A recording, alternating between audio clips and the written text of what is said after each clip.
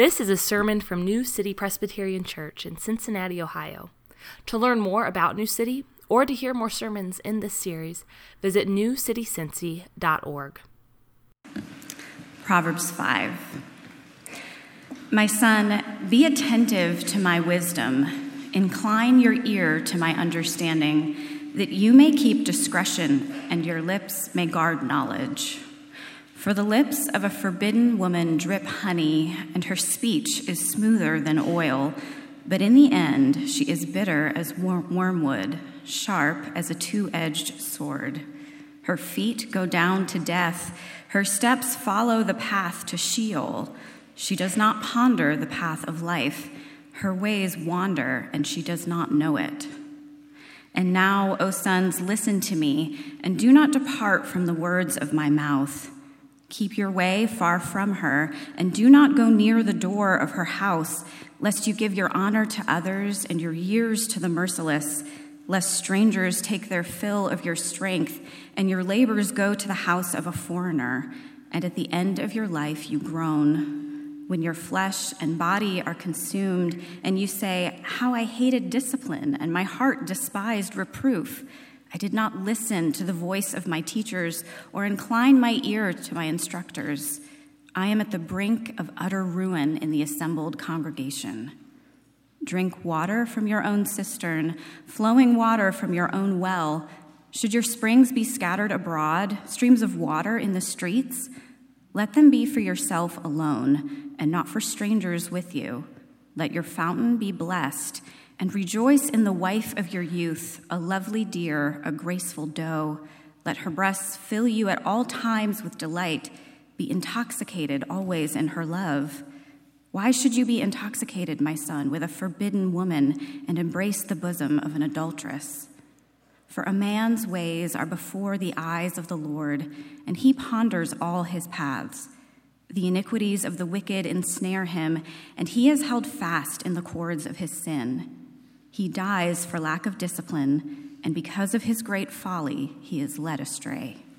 This is the word of the Lord. Thanks be to God. Well, good morning. My name is Josh, one of the pastors here, and glad to be with you this morning. From now until Easter, we are teaching on the nature of sin, what it is and how it works, what are its effects, what types there are, and ultimately how we can be healed from it.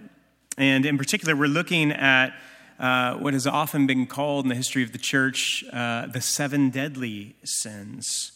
And we're talking about these things not because we're fixated on rules and laws, but we are, on the other hand, very concerned about life and joy and relationships. And as we saw over the past few weeks, sin has a way of poking holes in our life, right? Creating holes in our life through which the abundant life, the good life that Jesus talks about, has a way of leaking out.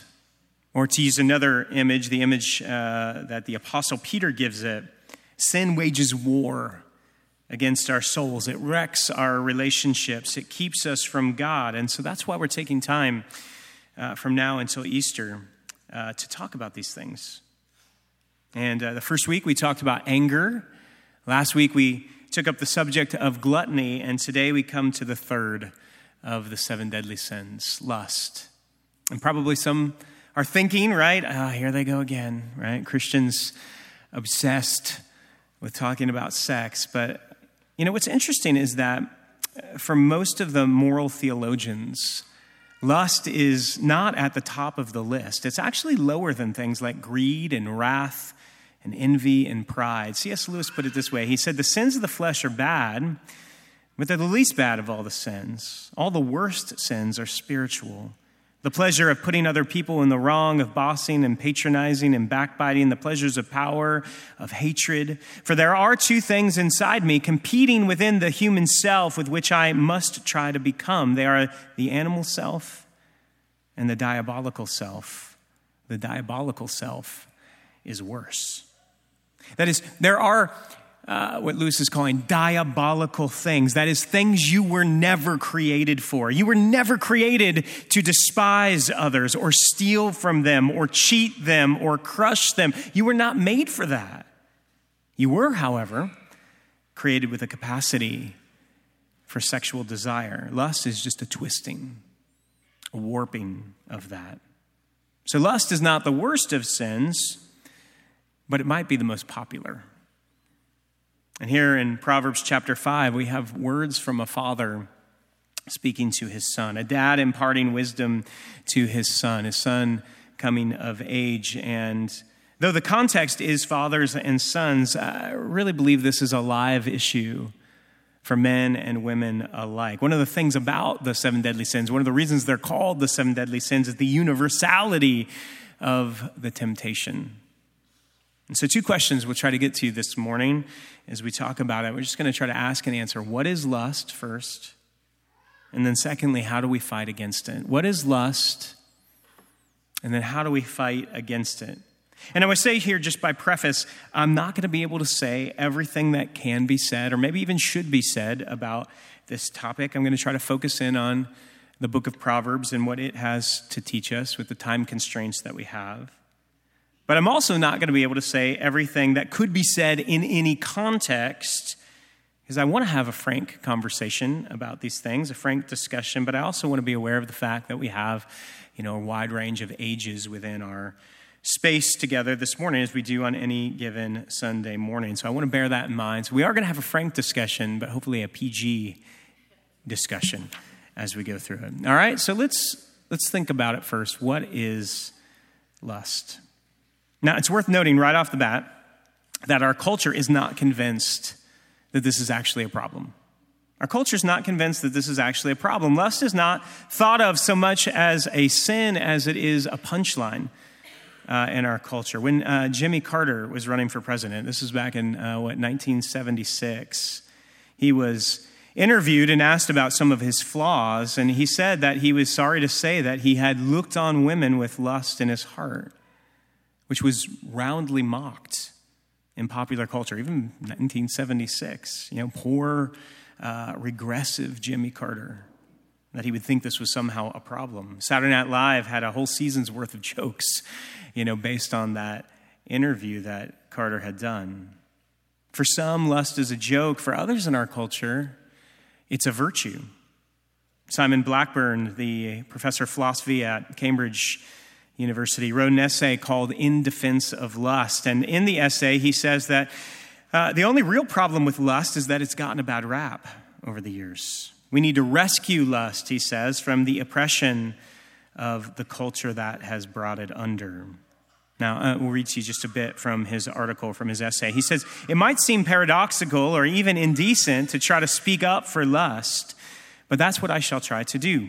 None of us would be here without it. So the task I set before myself is to clean off some of the mud, to rescue it from some of the denunciations of the old men of the desert, to deliver it from the pallid and envious confessors of Rome, the disgust of the Renaissance, to destroy the stocks and pillories of the Puritans, to separate it from other things that we know will drag lust down, and so to lift it from the category of sin to virtue.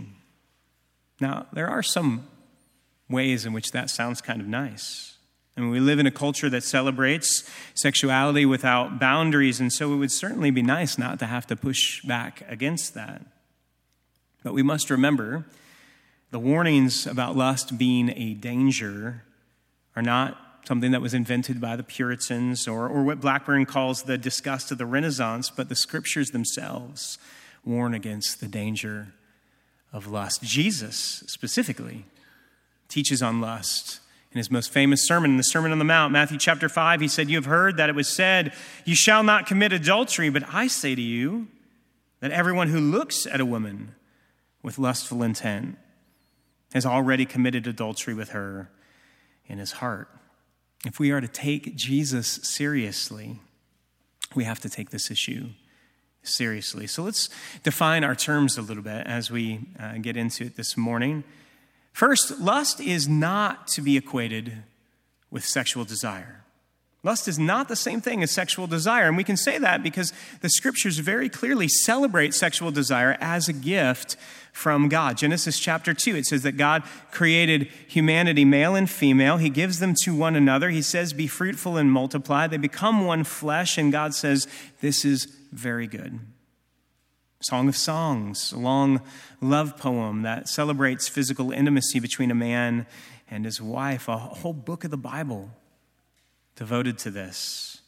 In the New Testament, 1 Corinthians chapter 7, the Apostle Paul tells married people not to deprive physical intimacy from one another. And here in our text, in Proverbs chapter 5, a father speaking to his son, verse 18 says, rejoice in the wife of your youth. And then there's some rather provocative imagery. And then he goes on to say, be intoxicated always in her love. So the Bible's not down on sex, just the opposite. It celebrates it as something too important not to be treated with care. So lust is not the same thing as sexual desire, but lust is an inordinate desire for somebody or something. Lust is an inordinate desire for somebody or something. The term actually doesn't have a sexual connotation to it per se, or not all on its own. You can lust for money, right, which is greed. Gluttony, we talked about last week. Gluttony is a kind of lust for food or drink. The key point is over-desire. The Greek word that sometimes gets translated as lust in the New Testament is epithumia, which means over-desire, compulsion, obsession, a desire that's out of control. And if you look toward the end of Proverbs 5, verses 20 to 23, the father's telling his son, don't go after a woman who's not your wife. You know it's going to be bad for you. You know what it can do. It can wreck your family. It can ruin your marriage. It can ruin your reputation. It can ruin you spiritually, he says, verse 21, right? This is not just a sin against somebody else or against your family, but it's actually a sin against the Lord. A man's ways are before the eyes of the Lord, he says. But it also can imprison you. Verse 22, iniquities of the wicked ensnare him, it says. He is held fast by the cords of his sin. Do you hear the language of being overpowered, taken captive, controlled? Verse 23, he dies for lack of discipline. And because of his great folly, he is led astray. You know, some people say that sex is just an appetite, right? And like any other appetite, you should try to get it satiated. So if you feel hungry, you eat. You feel thirsty, you drink. If you're feeling sexy, you sex, which I think the grammar is wrong on that somehow. But you get the point, right? Some people say that sex is just an appetite, but that seems a little naive to me. Is there any other appetite that gets so obsessive, feels so controlling, that dominates our thoughts like this one? C.S. Lewis says, imagine for a second that you go to another country, right? You're doing some field work in anthropology, and you go to a place that you've never been before. You encounter a people you've never encountered before. So you're completely unfamiliar with the local customs. And so when you get there, you begin to study and you observe that these folks are always looking at pictures of food all the time. Dorm rooms are plastered with glossy images of ice cream sundaes. And people stay up late at night and get on the internet to look at pictures of apple pie and French fries. And they go to clubs where, to the beat of the music, somebody would slowly remove a cloth to reveal eventually a cheeseburger. Now, Lewis says if you came across something like this, you conclude that this is a strange practice, and you probably wonder at first, right, does this mean that there's no food available? That's why everybody's minds are on it all the time, right? They don't have access to food. But then if you looked around at the culture and saw that there actually is food everywhere, right, then you would conclude this is a kind of obsession. This is a desire that's out of proportion.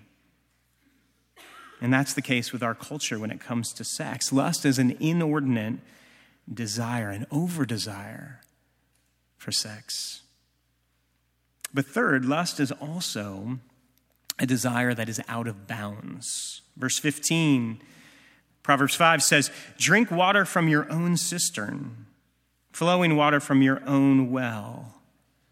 Now, this is a metaphor for physical intimacy, but what I want you to notice is it doesn't say water is bad. It doesn't say don't drink water, right? But rather what it says is drink water from your own cistern. In other words, there is a proper place, a proper role for sexual expression, namely within the covenant promises of marriage between a man and a woman. Proverbs 5 is about sexuality out of bounds. That's what's being warned against. Now, why is that the case? Why is there a proper place? Well, the Bible teaches as a whole, right, that sex is something that God has given us. It's ordained as a way for a person to say to somebody else, I belong completely and exclusively to you. In other words, sex comes with it a meaning. It's not just a physical act. But it comes endued with a meaning, with a purpose. It's a way of saying with our bodies what we've said with our vows. I belong to you and exclusively to you. Sex, then, is a kind of covenant renewal, a way of cultivating and symbolizing the unity between a man and a woman in marriage. And so lust, then, is a distortion of this, a twisting of this. Lust is an inordinate desire for sex. It's a sexual desire out of bounds. That's what's being warned against, not only in Proverbs 5, but when we think about it in terms of the 7 deadly sins. Well, then what do we do, right, to battle against this? How are we not to be overcome by it? Because it seems as if everything is stacked up for us to fail in our culture today. How are we not to be overcome by it? And maybe the most straightforward application that we could have from Proverbs 5 this morning is particularly for parents. Parents, talk to your children. I mean, again, straightforward application. Proverbs 5 is a parent talking to their child. In this case, a father talking to his son, right? If you're looking for the most basic of applications today, if you are a parent, we need to be talking to our children. We need to be having these kinds of conversations about important things with children. We can't just assume that they're going to pick this up somehow, whether from Bible reading or from being around church or from youth group. And we certainly know that's not going to be the case in culture as more broadly. And we know that this is likely to be an area of temptation. And so it's our responsibility, parents, to communicate with our children. And not just on this topic. Right? Not just on sex and sexuality, but on all kinds of important issues. And just a couple of recommendations or maybe helps for you and that endeavor of talking to your children.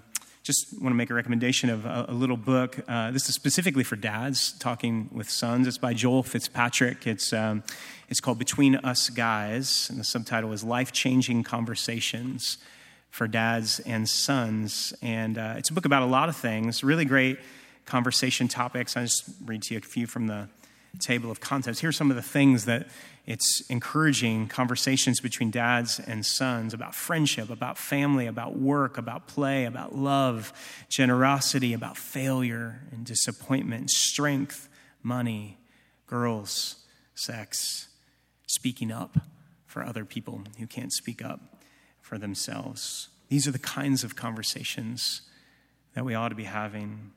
Joel Fitzpatrick, Between Us Guys, is the name of that book. We also offer a class here called Quest at New City, helping to equip parents specifically around this idea of sex and sexuality and how to just have a good handle on a biblical sex ethic, and again, specifically aimed for parents. We just did it in our January theology labs. It'll come up again, hopefully sometime in the next year as well. We'd love for you to be a part of that. Our student ministry leadership hosts a series of parents' happy hours with some reading on the front end and then the discussion of a whole variety of topics, not just this topic, but all with the idea of equipping parents of teenagers to have significant conversations with their children. So parents, talk to your children. But more broadly and for everyone, applying this text and this idea to ourselves, how do we do battle against this? Well, first we just need to take it seriously. We need to take it seriously. How does Proverbs 5 begin? Verse 1, right? Oh, my son, be attentive to wisdom. Incline your ear to understanding. In other words, listen up. This is important stuff. Why? Well, verse 3, for the lips of a forbidden woman drip honey, and her speech is smoother than oil, but in the end, she's as bitter as wormwood, sharp as a two-edged sword. Her feet go down to death. Her steps follow the path to Sheol. You know, the thing about sexual temptation of any kind is it's alluring. It seems sweet, right? It shows us the bait, as one writer says, but it hides the hook. It's alluring like sweet honey, but there are real consequences to sexual immorality. And as you're listening to this morning, you might be tempted to say, okay, I get that. I get that in the Proverbs 5 sense of things, right? Because this is it's about adultery, right? And maybe you're with me on that. You'll say, okay, I get that there's consequences to adultery. Families can be wrecked, hearts can be broken, people torn apart from one another. And maybe you can even come so far with me and say, all right, maybe even I get, at least conceptually, the idea that sex outside of marriage in general can be a distortion of something that God gives. It can it can confuse or twist the meaning that God gives to sex.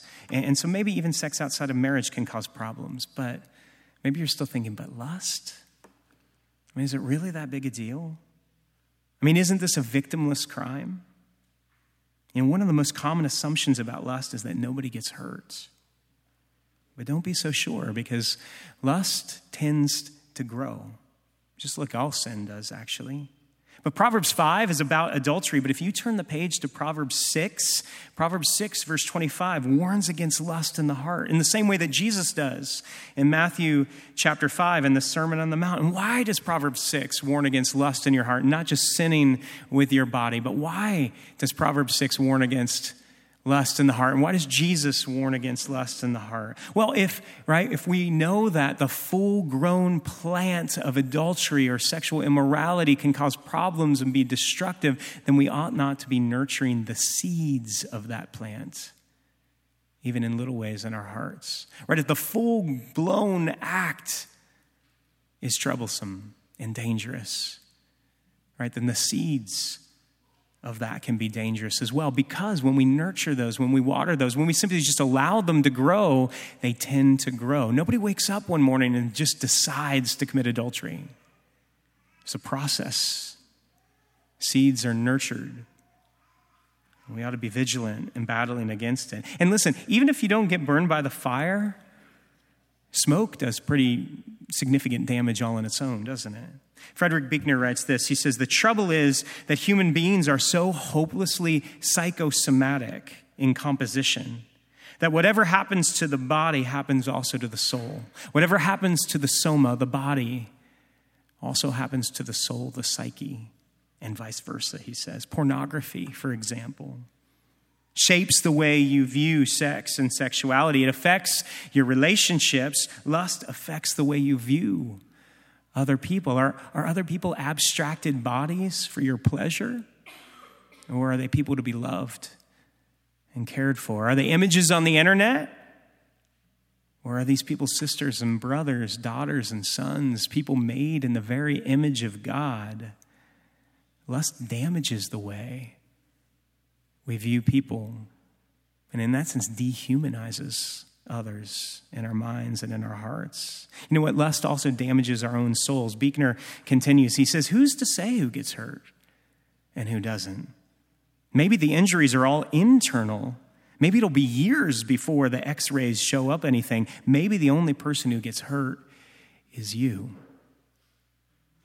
Naomi Wolf wrote what has now become a famous article in New York Magazine. This is probably 17, 18 years ago now. The title of the article is The Porn Myth. And she talks about the ubiquity of sexual images in our culture and the effect that that has on us over time. Here's what she says, a little excerpt from the article. Again, this is Naomi Wolf. She says, the young women who talk to me on campuses about the effect of pornography on their intimate lives speak of feeling that they can never measure up. That if they do not offer what porn offers, they cannot expect to hold a guy. The young men talk about what it's like to grow up learning about sex from porn and how it's not helpful to them in trying to figure out how to be with a real woman. Mostly when I ask about loneliness, a deep, sad silence descends on audiences of young men and young women alike. They know they are lonely together, even when conjoined, and that this imagery is a big part of the loneliness. What they don't know is how to get out, how to find each other again.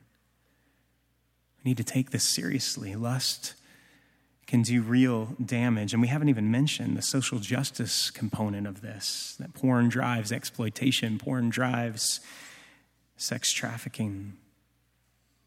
We need to take it seriously, and then we need to resist. This is one of those exhortation kind of sermons, right? Kind of like when you get to the end of an epistle in the New Testament, there's an exhortation. Well, I want to exhort you. I want to do it recognizing first that this is going to be difficult. Resisting temptation in general is a difficult thing, but resisting temptation in this area, particularly over time, is going to be really difficult. But that said, I do want to let you know that Jesus is allowed to ask this of you.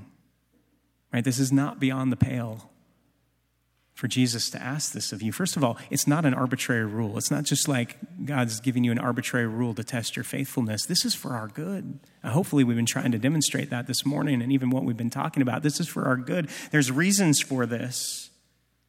But secondly, Jesus is worthy of doing difficult things in order to follow him. After all, he gave himself for you. He's proved his commitment to you. He's proved his love for you. It's okay for him to ask of us difficult things in our calling to follow him. Hebrews 12, verses 1 and 2, I have on the screen above you there. It says, therefore, since we are surrounded by so great a cloud of witnesses, let us also lay aside every weight and sin which clings so closely, and let us run with endurance the race that is set before us, looking to Jesus, the founder and perfecter of our faith, who for the joy that was set before him endured the cross, despising the shame, and is seated at the right hand of the throne of God. Jesus is worth doing even difficult things. Now, what does it mean to resist, all right? Well, immediately, right now, it might mean fleeing from sexual immorality. That's what the Apostle Paul says in 2 Timothy chapter 2. He says, flee from sexual immorality. Don't mess around with it. Don't, make compromises. Proverbs chapter 5, verse 8 says the same thing, where he says, don't even go to the doorstep of sexual immorality. And so if there are things, even this morning, that the Holy Spirit is bringing to mind as we're thinking about this, if there's things you need to stop doing, let me encourage you to stop doing them. Take radical measures even. Get that internet filter. Don't put yourself in compromising situations. Extricate yourself from compromising situations. Take captive your thoughts. But it's not just immediate things, because again, if this is resistance over time, there need to be long-term strategies too. And the biggest one that I know of is just to recognize you need other people. You need to walk this walk with other people. We're here to help each other. That's what the church is for, not to help each other, not to shame each other, to help each other along this road. Rebecca DeYoung, in her book on the 7 deadly sins in this chapter, she says, the best advice for resisting lust is not to get an internet filter, although you should do that too. She says the best advice for resisting lust is to have good friends. To have good friends, because lust thrives on privacy and isolation. It leads to shame, which often keeps us from opening up to others. But lust's remedy requires openness, community, and accountability. You need some people who will walk with you. And this might take place through organic friendships, or in people you meet in typical Bible studies or regular groups. But you might also need a specific support group. And if you do need that, we have some of those here too. You can talk to one of the staff, and we can point you to one to help you get connected. Hebrews chapter 4 says, let us run the race with endurance. That's a realistic view of what resistance is going to look like. It's a race, and it's a long race. It's going to take endurance. That image in mind, James Fix wrote a book called The Complete Book of Running. Some of you who are marathoners may know this book. This was written in the late 70s, early 80s, I believe it was, when running was not normal, like not a casual endeavor, right? So if some of you don't remember this, but even in the 80s growing up, if you saw somebody running on the sidewalk, you assumed somebody was chasing them. Obviously, it's more normal now. But this is one of the Complete Book of Running, that helped to popularize running as recreation. But in the book, he says, the most difficult thing about long-distance races, the most difficult things about running marathons is your mind. And some of you maybe can verify this. Because it says you inevitably get to a point in a race where the fatigue is so great that your mind starts to ask you, like, why am I even doing this? Why did I start this race? This is terrible. Why? This is no fun. Why am I even doing this? And James Fix says when he did his first marathon, he had no answer to those questions. And so he just crashed at the end. The last 3 or 4 miles were just terrible. He couldn't remember why he was doing this. Your brain plays tricks on you when the heat is on. And so he says what you've got to do is you've got to memorize the reasons that you love running, because you're going to get in those last few miles, mile 22 and 23 and 24 and 25, and you're going to just not want to do it anymore. And so you have to memorize the reasons why you're doing this so you can recite back to yourselves, right, the reason why you still are going to do this race, even though it's no fun in the moment. And he says you actually may even come to a time where you can't remember the things you've recited. And so in that moment, you've got to say, I don't know why I'm doing this, but I'll remember when I get to the end. Which is a good strategy. Look, there's going to be times where the heat is on. There's going to be times where temptation is alluring. There's going to be times where it feels so difficult that you're not going to know even why you're trying to resist. And that's when you got to recite to yourself that Jesus is worth it. Jesus is worth it. And you might need other people to remind you of that as well. And then lastly, I just want to remind you of one other thing. Jesus welcomes sinners. Some of you are, I would bet, feeling pretty awful this morning. Maybe you're thinking, I've got a long sexual history. It's pretty sordid, the things that I've done. Maybe it's the things that have been done to you. And you're wondering, is there a place here for me? And let me say yes. There is a place here for you. You know, if you look at the family tree of Jesus in Matthew chapter 1, you notice some pretty interesting things. It's Rahab the prostitute, David the adulterer, Tamar the victim. Is there a place for you in the family of God? Yes. There's a story in the Gospel of John where an adulterous woman is brought before Jesus and everybody is watching. What's he going to say to this woman? And you know what he says? He says, I won't condemn you. And then he says, go and sin no more. He called sin, sin. He didn't downplay it. He didn't act like it was no big deal. But he says, you know what? I'm not going to pick up the stones to throw at you because I actually came to take the stones. I came to stand in your place. I came to suffer so that you can be forgiven. You know, the church is a place for sinners and strugglers. In fact, that's the only people it's for. Because that's who Jesus welcomes. He said, those who are well have no need of a physician, but those who are sick. I came not to call the righteous, but sinners. And that is good news for us all. Would you pray with me? And then we're going to continue to worship this morning. Father, we cast ourselves on the mercy of Jesus this morning. We're so grateful for the love and grace that's offered to us in the gospel. We're grateful for the positive sexual ethic that is given to us in the scriptures. Would you help us to understand it and to appreciate it and to grow into it? And Lord, would you forgive us when we fail? Would you pick us up when we fall? Would you help us to be a community of grace for others who struggle? We pray this in Christ's name. Amen. You've been listening to a sermon from New City, a church in Cincinnati, Ohio. Visit our website at newcitycincy.org for more sermons and resources. That's newcitycincy.org. Thanks for joining us today, and God bless you.